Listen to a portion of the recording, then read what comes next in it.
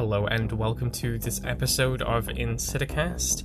Today we're going to be ending off our Scream series by reviewing the newly released Scream, released in 2022, directed by Matt Bettinelli-Oplin and Tyler Gillett.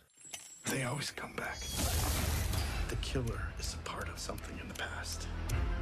This one just feels different.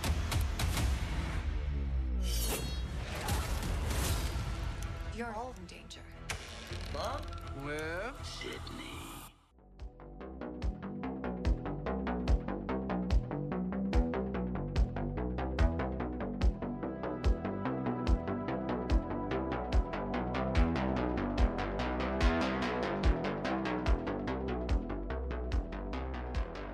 Hello, welcome back everyone. I think this is the moment we've all been waiting for, which is a review of the new Scream film released this year. Obviously I've been building up to it for the last few episodes on the channel, and for many people they've been waiting for this film for 11 years. So before we get into this episode will be completely spoiler minefield.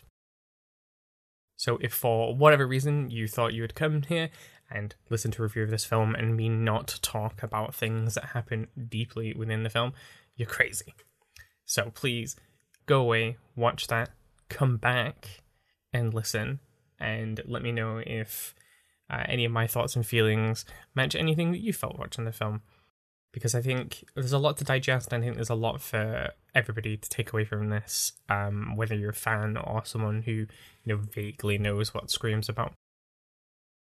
It may divide people, it may not, but I'm going to give you my honest opinions and my interpretations from the film. Hopefully that will provide some interesting content for you to listen to. Here we go.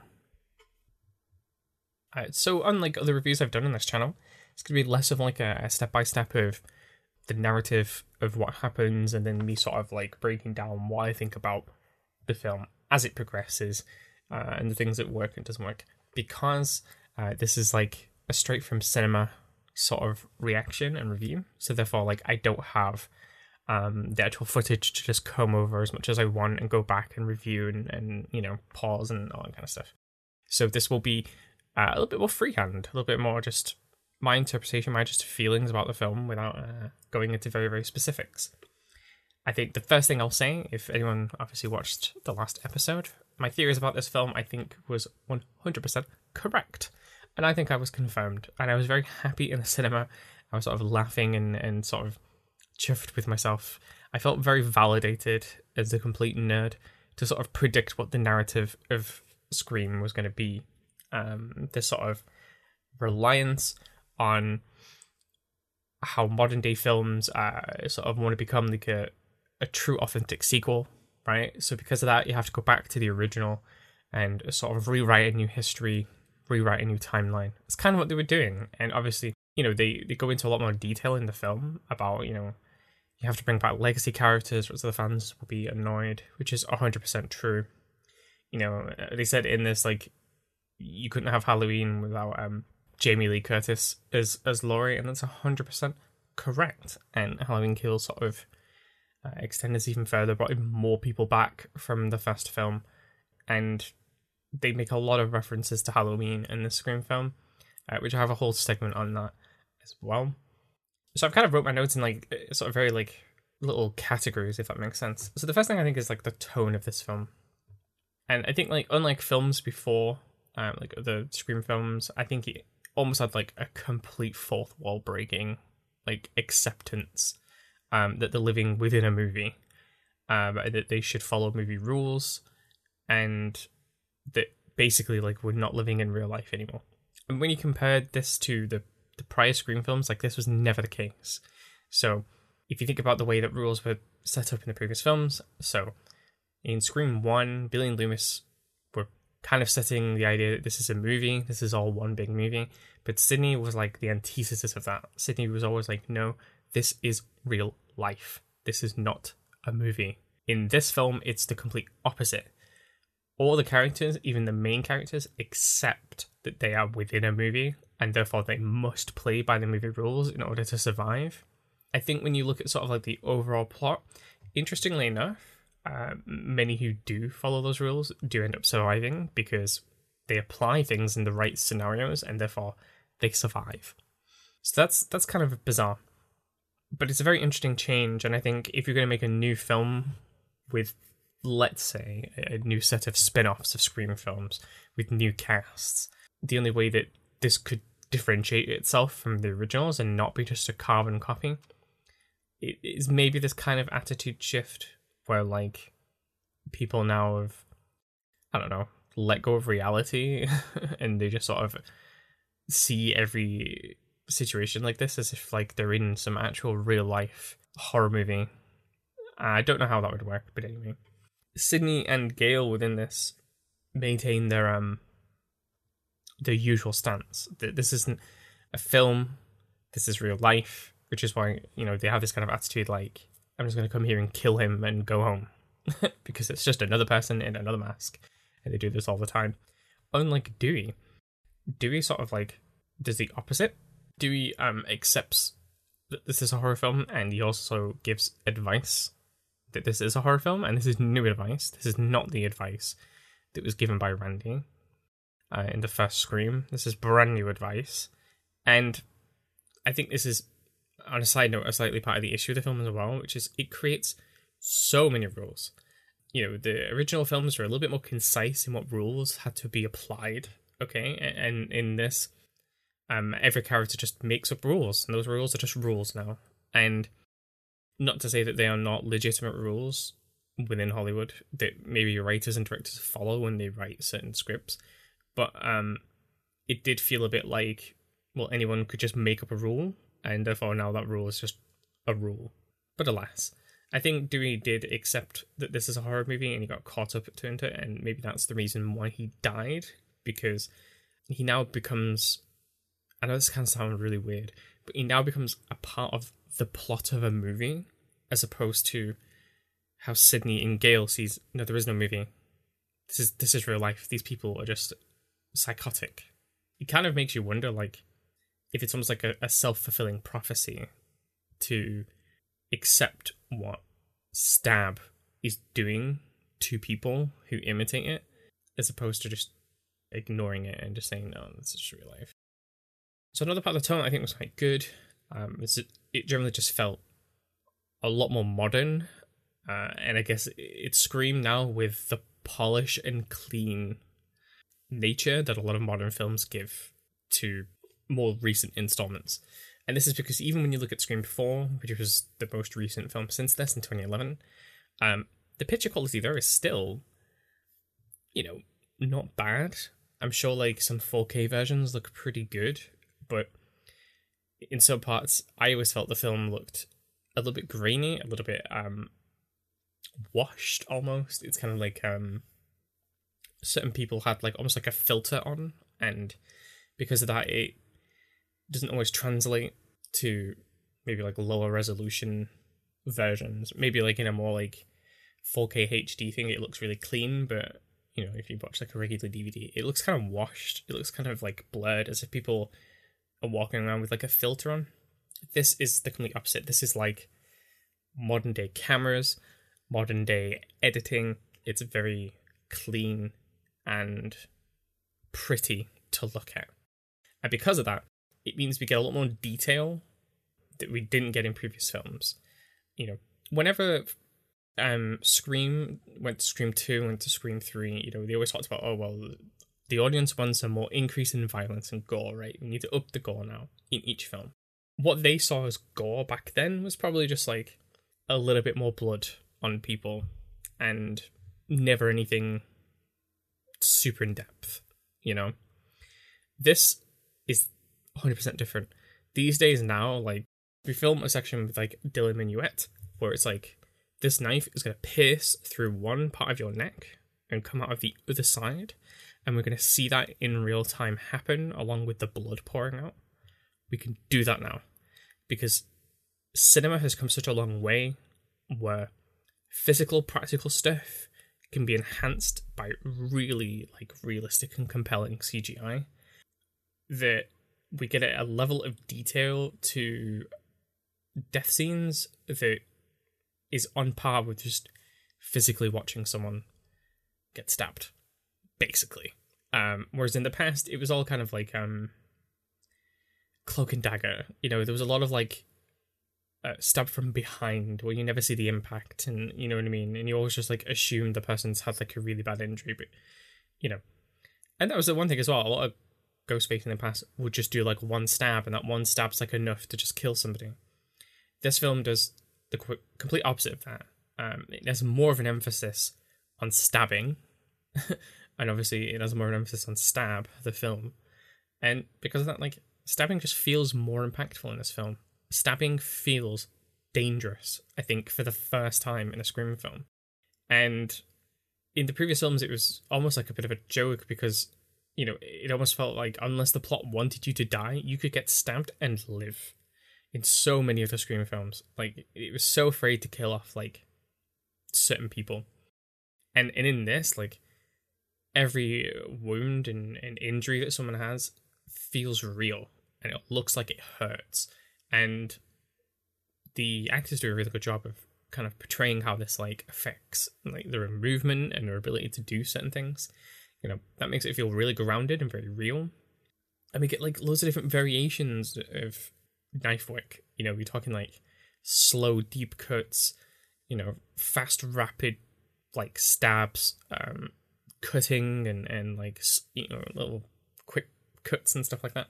There's a lot of different variations now. It's not just, like, one thing. And that just, in a weird way, makes it feel more human, right? Because, like, this is just someone using a knife. It's not just like, oh, this is the standard Hollywood way of, like, killing somebody. It also doesn't heavily rely on technology. There is a good amount of technology in this film. This is kind of my worry, right? Because this is something that can, as I've seen in the past, can make a film feel really, like, dated. This, however, wasn't really the case. Yeah, we had, like, the door locking stuff at the beginning of the film, but that was just reserved to the beginning of the film. And there was a bit of, like, a weird thing with tracking.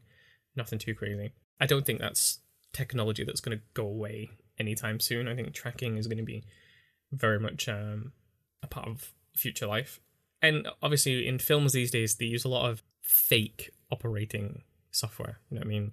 And because of that, like, that doesn't date it as well. You can't just look at a phone and say, like, oh, that is that specific version of an iPhone, that, you know, that particular operating software, you know, like, this is an iOS 10, you know what I mean? So then when we're looking at this in 20 years, we think, oh my god, iOS 10, that was like 20 years ago. Like, that's so old.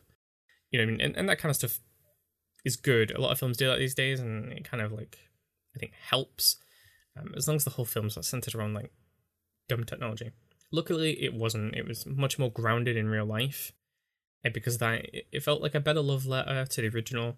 Even using landlines, you know, I didn't know if the film was going to use a landline, because why would you when everyone has a mobile phone? But they made landlines relevant again, so that's good.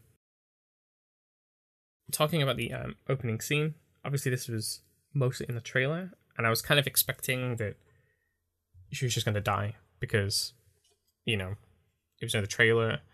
Obviously, in the trailer, you could see that was the opening scene, and in the opening scene, people die.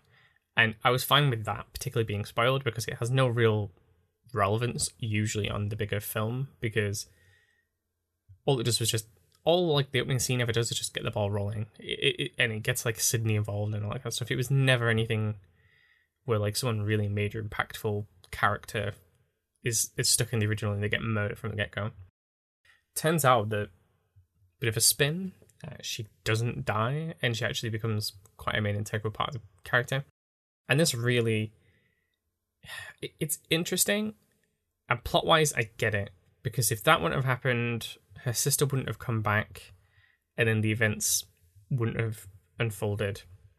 But I don't 100% know if I can believe that that's all what was going on. And this is, like, my general feeling from the film, but, like, you know, I know Sam, the main character, had a lot of suspicions about her throughout the film, but I didn't, by the end of the film, feel like any of those suspicions were gone. It sounds really weird, but, like, if it was her boyfriend, I mean, obviously it wasn't her boyfriend because her boyfriend was with Sam. So obviously this would have been Amber that tried to kill Tara. And obviously she didn't die, she went to the hospital, and that was kind of motive for Sam to come back and make contact with her sister. I can't help but think that even if you killed her, she still would have come back anyway. Like, there's a funeral to go to, is there not? Like, it seems weird to keep her alive. It's hard to tell if that was deliberate or not. I'm guessing by dialogue that they have in the film where Ghostface says that he missed certain things, that it was unintentional, that she was meant to be alive. It doesn't like settle some of the doubts for me that somehow there's something else going on in this film. But speaking of Sam, we're going to have to talk about Sam. Sam is the leading role, and in many ways, part of the issue, I think, in this film, and it's nothing against the actress. I think she did an alright job. There's just something a bit odd about including visions of Billy Loomis. Okay, this is the big thing, which is, so she made some references that she went away and she had a load of drugs, and I'm guessing from this she's getting some type of psychosis where she sees visions of Billy Loomis, and Billy Loomis is sort of guiding her almost through most parts of this film. So there's reasons flat out why the visions bit specifically is an issue. So one, she found out this when she was a child. I think she said she was 12. There's no distinctive age of how old Billy would be. Like, there's no like specifics on the age difference between them. So I don't know if at 12 years old or even after that, if she would have known what Billy Loomis was even like. I assume she probably saw pictures of him, but you know, it's hard to just see someone that had never made any kind of impactful thing in your life become someone that you speak to on a daily basis. It feels so much, I don't know, maybe more believable that she sees somebody else who she knows personally, but like is not there, or someone like completely unrelated. But to see Billy Loomis himself is kind of bizarre to me. And obviously in this, I think there was a lot of de-aging. Understandable. Skeet obviously isn't the age that he was in Scream 1. And this is very like jarring to me because it's not bad de-aging. Like, I think it was actually pretty good, but it also wasn't good de-aging either. It was like the long shots where he was a little bit further away were kind of better than the close-up stuff, like in the car mirror reflection, because it almost looks really bizarre, like the kind of like obscuring so much of what his face looks like because they don't want his face to be there. And in that case, like, why is he there to begin with? Like, you know, if this is causing so much work, he doesn't have to physically be there. Why can't he just be a voice? You know, is this just to get Skeet back? If Skeet's in the film, like, is the audience just not going to accept that they're related? And that, you know, she can see him or hear him and stuff, or both. I mean, I'm not saying that Skeet shouldn't come back, but I think I would have really have liked it have been to be less of a Billy thing and maybe more of a Stu thing. I mean, we had Stu's house. That was the main thing. Stu, lore-wise, is supposedly the one that Wes wrote not intending him to die, and the fans had speculated the most that Stu would come back. I think Stu coming back somehow would have been a pretty cool idea. I don't know. I think if one of them was going to come back, I'd rather it was Stu, but it's Billy. So, and I think the reason why this also really doesn't work narrative-wise is it creates this really weird and complex relationship with Billy Loomis. We know that he's bad and he's blamed for a lot of the things that happen and for causing this whole thing, but it creates this weird dynamic where he's almost being made to be sympathetic and helpful towards Sam, and therefore kind of makes him the hero.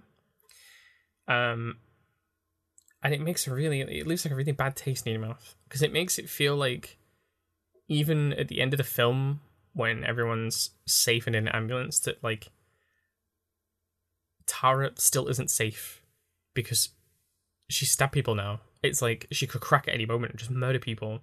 Do you know what I mean? Like, it doesn't fill me with a lot of confidence that Sam is a good person.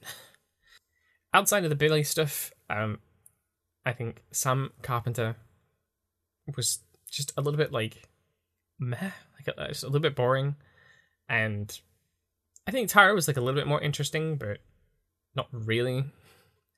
I actually found, for me, in this film, my favorite person and the one that I was obsessed with was Mindy,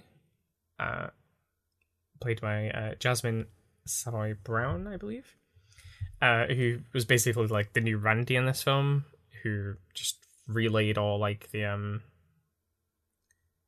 information about the rules and all that kind of stuff, and like constantly questioning people and making and setting tests for people to make sure that they're complying with like the rules. And I thought she was brilliant. She was like my favorite part of the film. She kept things going for me. So just to talk about some other little sections before I get into like, you know, the real meat of the actual spoilery stuff. This is all sort of like general feelings about the concepts of the film, and less about specific spoilers. The spoiler bit will come in a bit. So there was another thing about this film that really stood out to me, which I can't tell if it's, you know, a hindrance or a good thing, which is the references to Halloween. You know, we've got to look at the fact that we've added new characters, including like Sam Carpenter, for example. You know, is related to Billy Loomis. Sam Loomis is obviously Dr. Loomis. Carpenter is obviously John Carpenter, who did Halloween. There's so much like new references now to Halloween. I think Halloween as a film, especially when you look at Halloween 2018 and Halloween Kills, cements Hollywood's like progression over the like last 10 years, I guess. You know, and the film talks about this. Referencing the lack of like good ideas is really pivotal. And the film has like a real big battle over highbrow, high concept horror over like your generic run of the mill Hollywood stuff that they release whenever. And there's obviously a strong argument that both films should exist, and that there's a space for both sides. I think like everyone can agree on that. I think the film puts forward arguments for that very well. That there should be a space for both. You know, that yes, original slashers that came before are important and dear to our hearts, and that fans are like emotionally invested in those films and don't want to see the series be trashed and ruined by like dumb sequels. And as the film states, you know, we might prefer films like The Babadook and The Witch and, you know, things like The Lighthouse and stuff like that. But obviously what is achieved in its complexity and thought-provoking narratives, that sometimes, you know, there's nothing wrong with like just a good film where like people get chased. You know, sometimes you do want just a good popcorn entertaining horror film, and I think the film tries to remind fans that horror can do both. That yes, we know Hollywood lacks a lot of ideas, but there is a space for both, and both do exist. You know, it's the kind of thing that like Hollywood still has to try and make money, unfortunately, and the best way to do that is to like create new installments in these franchises, as opposed to take a more risky and more lucrative approach, which is to put all your money into something that nobody's ever seen or heard of, to not know like whether people will actually buy tickets to go watch it. I agree that people do. It is okay to like the trash that comes out, you know, and like the remakes and the spin-offs and like the 1,000,001 different you know, spin-offs, even like to the Conjuring films and like to the Insidious franchise and stuff. You know, people got really sick of seeing like Annabelle, and like they just drop a random ghost within a film and then they could just make another spin-off. You know, Hollywood's going to do what Hollywood's going to do, but it doesn't mean that like those films are bad. Bear in mind that like, although people hate the game, they shouldn't hate the players, because sometimes you get really good directors and writers, and they create a really good spin-off that on its own is actually like a really interesting film. I think a really good one is like the second Annabelle film, the one where it was like on a farm and stuff like that. Really surprised a lot of people, and it's you can get this, you can get a situation where like you give a film to someone and they can do something good with it, or you give someone a concept and say like, here it is, this is the universe you're in, this is what we want you to write about, go for it and see what they create. I think in reference though to the Halloween bit specifically, I do think Halloween is used as a bit of a scapegoat for the film to tell its narrative, because there's many more examples of this, and it does kind of reference some of them, but obviously Halloween is the most recent and most prevalent film to be doing this, right? And, it's got very divisive opinions on some of its installments, but Halloween is the only slasher really being made at the moment. Like, there's no new Texas Chainsaw Massacre. Obviously, that is on its way, but there's no Friday the 13th. There's no Nightmare on Elm Street films. There's nothing else in this vein, right? There's no more My Bloody Valentines and typical slasher films that get remade all the time. Halloween, in a way, is on its own. So yeah, it will be like maybe the only example that this film can like heavily reference, and in many ways pay like a nice love letter to. But I do feel bad for Halloween because, I do think, as a separate topic, I do think that Jamie Lee Curtis is and has been very passionate about Halloween and trying to tell the narrative that she thinks Halloween should be told. And whether people agree on that or not is up to them, but obviously I respect her for just wanting to tell at least an interesting story with Halloween, because if the studios have their hands with it, and just create anything with the Halloween label, we'll get some of the trash that came out towards the end of the Halloween franchise, and at least someone who's within the first original series and in most of them actually like cares about it and wants to create like a good compelling film and story. It is kind of a shame that Halloween is sort of getting a bit of the flack, I guess, because it's kind of the only film within the horror, at least, that's massively doing this. All those other films that you could consider kind of slashery at the moment, things like Fear Street on Netflix and Terrifier, they're not anywhere near the same caliber, and they're not anywhere near the same appreciation from like horror fans and general audiences, and they cater way more to specific types of tastes, right? Fear Street is more like your current gen slasher film, you know what I mean? It's very like modern and kind of relevant to younger people. And then Terrifier is, kind of a bit more of an ode to grindhouse films, which is a very niche interest for a lot of people, and even for a lot of horror fans, to be honest. So like those things are never gonna be included in this type of stuff. And I think in one way you could argue that the messaging doesn't hit as hard as Scream 4 in this, and I kind of think that that's the case. I think Scream 4 made a better argument generally over remakes and how it was more prevalent throughout the whole movie, especially when you think about like that amazing question where Ghostface asked, like, name the like groundbreaking remake of the horror film, blah blah blah, and then you get like that reel of horror films that have ever been remade. It's actually in many ways the same kind of messaging as Scream 4. I just think Scream 4 did it better, but Scream 5 has like two separate narratives, I think. So one is this, it's what they call the requels, which is totally relevant. This is the theory that I had they were going to have, requels. And then they add a second motive and narrative. So I think this comes kind of left field. I was expecting like the motive from the two killers a little bit more ridiculous, a bit more nuanced, and in many ways like the original. Like the motive for Billy and Stu was just that Billy got screwed over, and horror films helped him let's say, channel that into a particular way of dealing with it. And in this, it actually is a lot more similar to Scream 2 in many ways, because Billy Loomis's mother and oh god, what's his name? Anyway, the guy from the second film, they met online on a forum for, I don't know, a forum for serial killers or something crazy. And basically, like, that's how they met. So Billy's mother just, like, recruited him.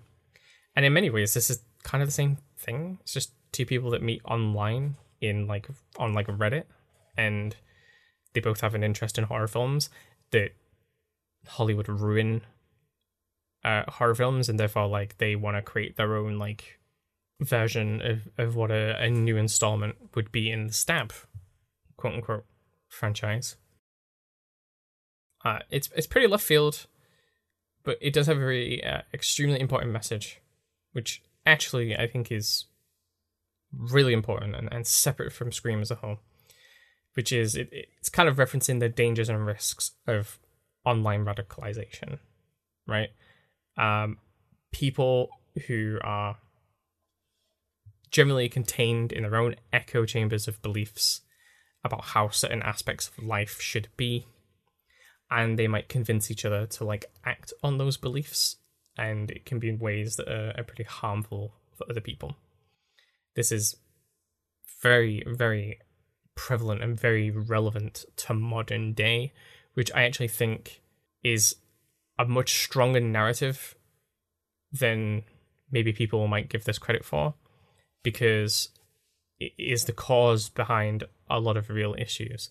It's not to get, like, super political about stuff, but, you know, you're talking about, like, domestic terrorism is a big one, fake news, conspiracy theories, you know, things about governments doing this to you, you know, the vaccines are a lie, that type of thing.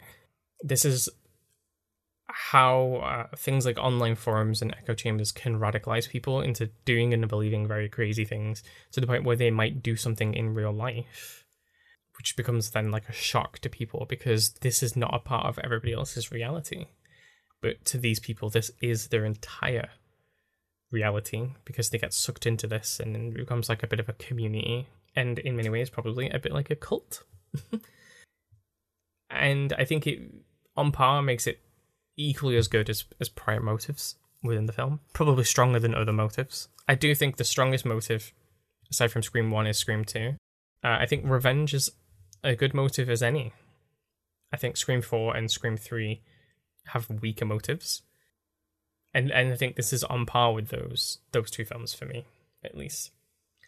The film made an interesting reference about, you know, how can online discourse be toxic? Because we're just fans, and fans love the film and they want the best thing for the film. Like, there's no way that a fan base could be toxic. So Richie, obviously Sam's boyfriend, one of the killers, says this. You know, he just couldn't understand how a fandom could be toxic because, you know, fans love the film. And this is exactly how this online radicalization stuff, like, affects people, right? They don't realize a lot of how they hurt and ruin discourse and ruin fun for people when people start to, like, you know, sort of dictate to people what they can and can't feel about certain films. I think, like, a really good example of this, maybe not horror specific, you know, you could say like maybe about like Marvel films and other superhero films, you know, where people get very, like, protective and very, like, elitist over superhero films and sort of, like, dictating to people online, like, you know, why you can and can't like or dislike certain things in a film, and it happens a lot. It's actually very, very relevant. I'm actually impressed that they included this, because I wouldn't have thought of that, to be honest. Even though it's completely relevant, that wouldn't have been my go-to idea if I thought about making a Scream film. I think I would have done the first one, you know, the whole recall angle, but this goes with it even further. So let's talk about the killers. So this is where I'm going to get a little bit more spoilery. I'm going to talk about, like, the actual two killers and sort of some of the more of the cast. I'll put, like, in a bit of, like, an honorable mention, and then I'm going to wrap this up. I'm not going to make this super long. So the killer reveal was kind of nice. It was good homage to the original, where Billy revealed he was the killer by shooting Randy. And in this, Amber reveals that she's the killer by shooting one of the girls at the party. What's her name? She's called Liv Mackenzie. Yeah, so I think like that was a really nice homage, and I kind of like that the second killer wasn't revealed straight away. You know, we still had some surprise, which is kind of cool. I really like that, especially how that person stayed in costume as well for a little bit. I kind of would like that dragged out a little bit more.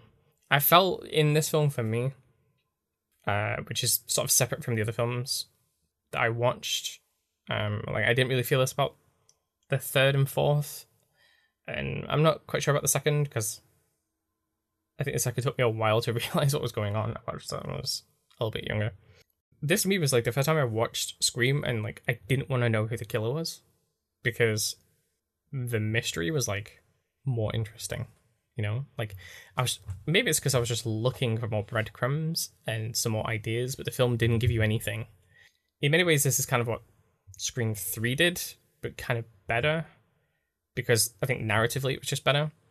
You know, it didn't give you any kind of hints to who the killer could be, because it made a really big prevalent point from the get-go that everybody is suspicious on purpose, and everybody accused each other of being the killer at one point in the film. So therefore, like, it's hard to pin it down on any one person. Unlike in Scream 3, where nobody really pinned anything on anyone, it's just nobody ever talked about who the killer could be, really. It was just like, it was almost like a disinterest into what was going on.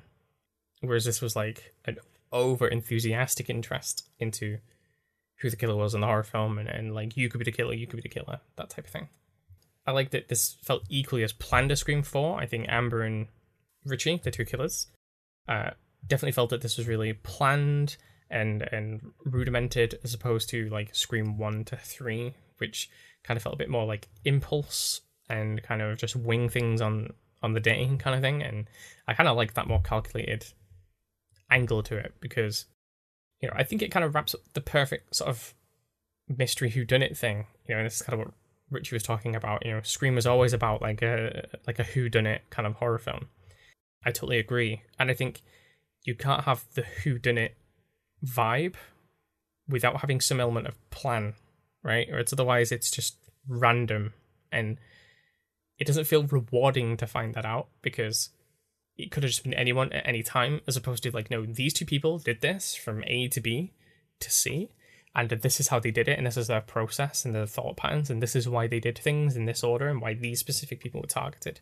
Like, I find that that's just a bit more interesting. It's otherwise like, if you have like set targets, there's a reason behind that. If you don't have set targets, then there's no reason why you aren't killing certain people. Why does Gail and Sydney just get like a stab?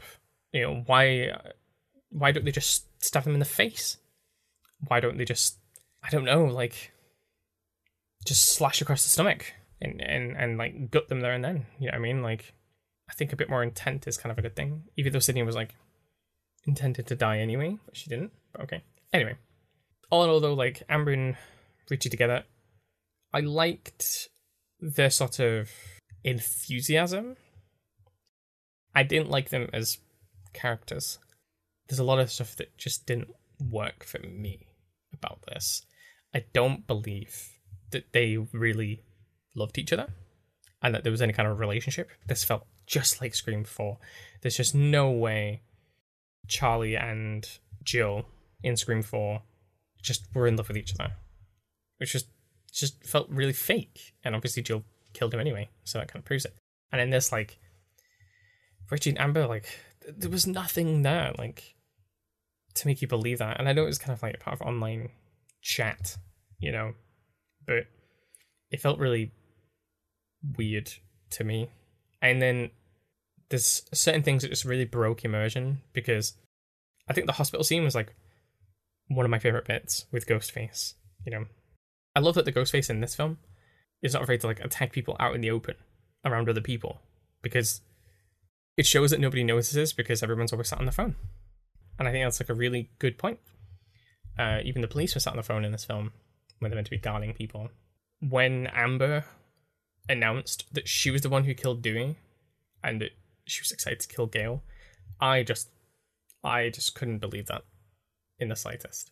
And the reason is that the actress that plays her is 5'3", And the ghost face we saw in the hospital was not 5'3". Basically the same height, if not taller, than Dewey. And I know this is because they usually have one person in costume all the time, so that like every scene's consistent and you can't like guess who it is by like height and stuff like that. It just made it really hard to believe that at the very least was Amber and not Richie. I don't know. I mean, it's not like they didn't make Amber look strong. She looked very, very strong and very, very capable of overpowering people and, stabbing them like crazy. I don't know, that just kind of broke immersion for me, because all I could do at that moment was just sit back and think of that hospital scene and think, was that Amber? Did that feel like Amber? No. And in the first Scream, you could tell in many ways what was Billy and what was Stu. People have loads of theory videos about this on YouTube, like whether one's left-handed and one's right-handed. How like one prefers like, sort of regular stabbing motions, the other person prefers like the overhead double hand stabbing thing. There's loads of theories on that where people can break down like who was who and who did what. But in this, like, I don't know if there's that much detail. It's hard to say. And I didn't really like I just didn't really believe that either of them really warranted that position. It's very weird. I don't know. I can't put my finger on it. It just didn't feel right. But, whatever. The scene as well, we've got like Sam sort of escaping them and like she's getting chased down the stairs and she goes for the knife and Billy's like, oh, the knife is there, get it and stab him. And like she goes absolutely crazy and just like butchers Richie. And all I can think is like, how are you not the killer? Like, or at least a killer or anything. How are you not going to become the killer in like Stab 6 or Scream 6 rather? It feels very, very weird as a whole. A few honorable mentions though, because we should talk about the rest of the cast, because it wasn't just them. I'm going to talk about some of the people who were in the film. So I think we'd start off with Dylan, who played Wes. Obviously, nice little homage to Wes there. Dylan was very, very good in this. I really enjoyed him a lot. And I loved how he was like the son of Deputy Judy, and Judy, like, as ever, is very like particular about the law and doing things in the right and just way. And he was like super overprotective, is in many ways that she was as well. I love that. And it was a shame that he died. But I knew he was going to die. I knew that he wasn't going to be the killer, even from looking at the promotional material and stuff. Okay, the reasons for how I knew this is Dylan and Jack Quaid, who played Richie. These two are the most notable actors, I'd say, on this list, aside from like the OG people. And Dylan would have been a little bit too predictable. And I think Jack just has a bit more experience potentially with handling that type of a role compared to Dylan. I think when you look at like his stuff from like Don't Breathe and 13 Reasons Why and other films that he's been in, he plays that innocent person much better than he plays the persecutor of stuff. It would have been nice to see him try that angle, especially because he played, what was that other Netflix film he was in?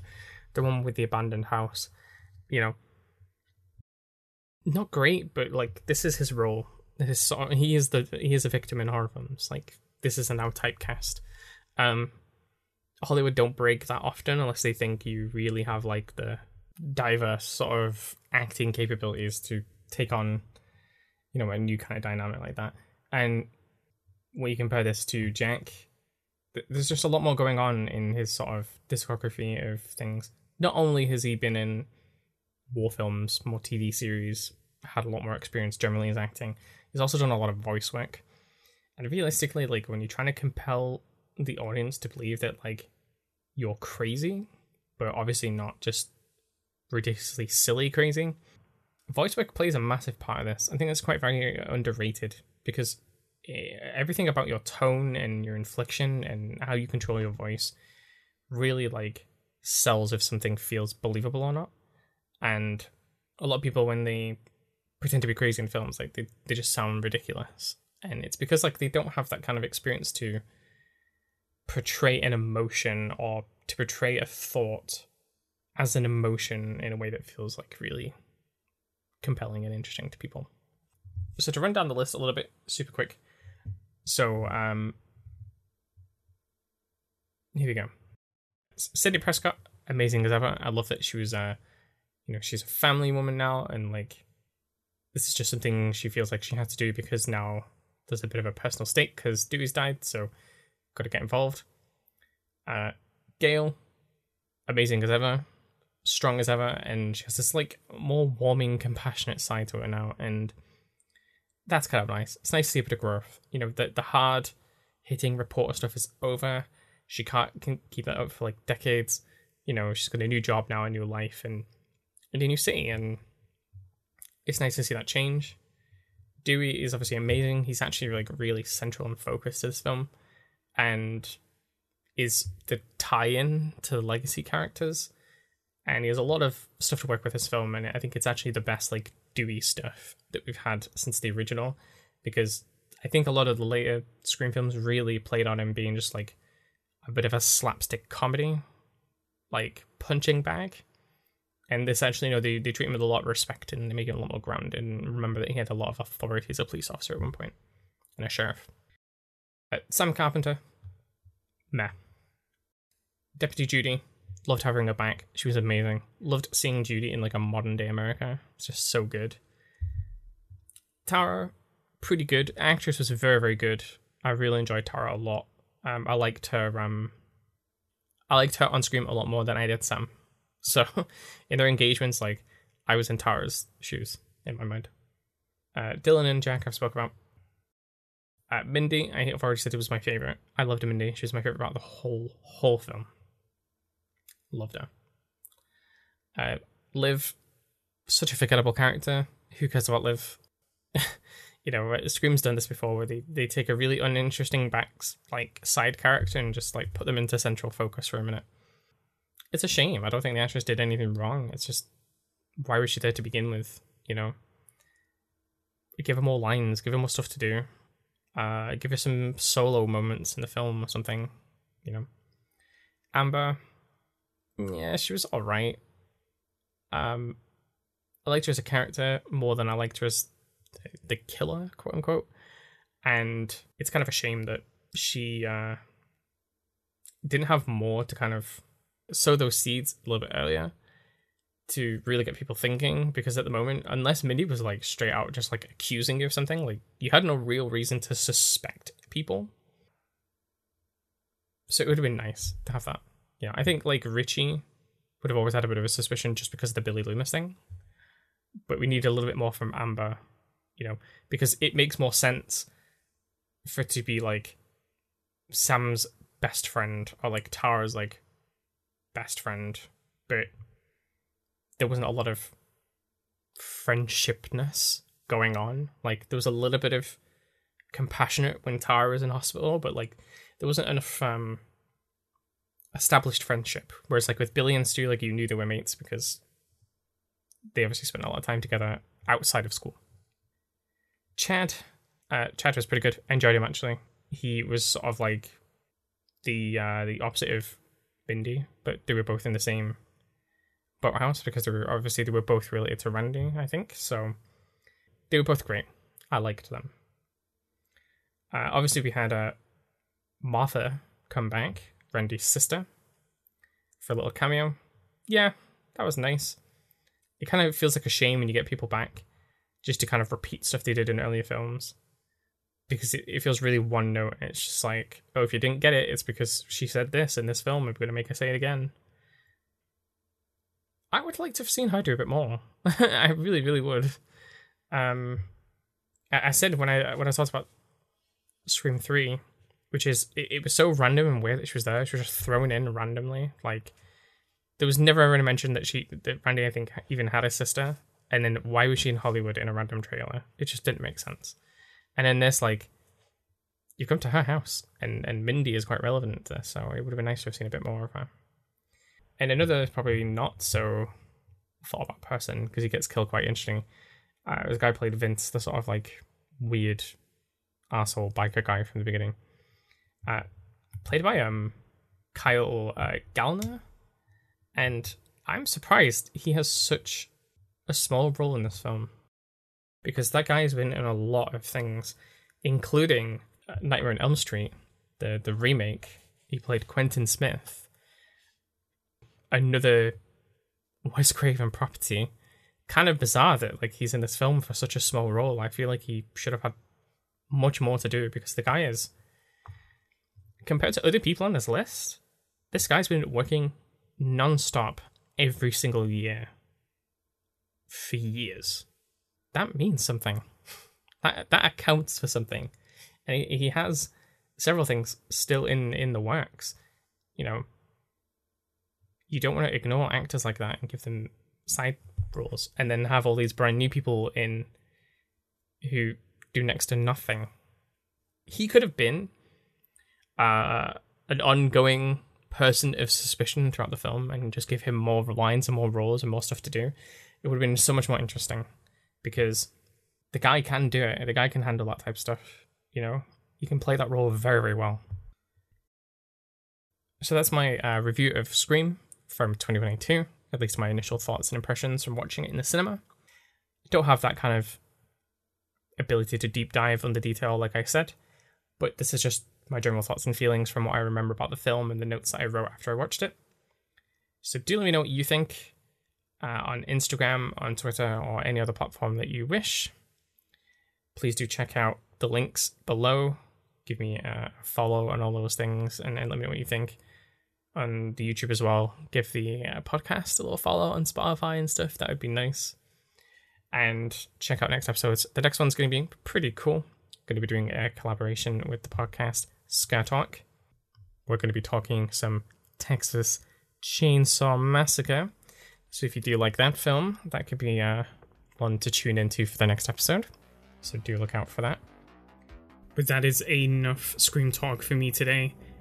I'll give this one a solid 4 out of 5. I think it's pretty good and comparable to other films within the franchise. But for now, I will see you all in the next one.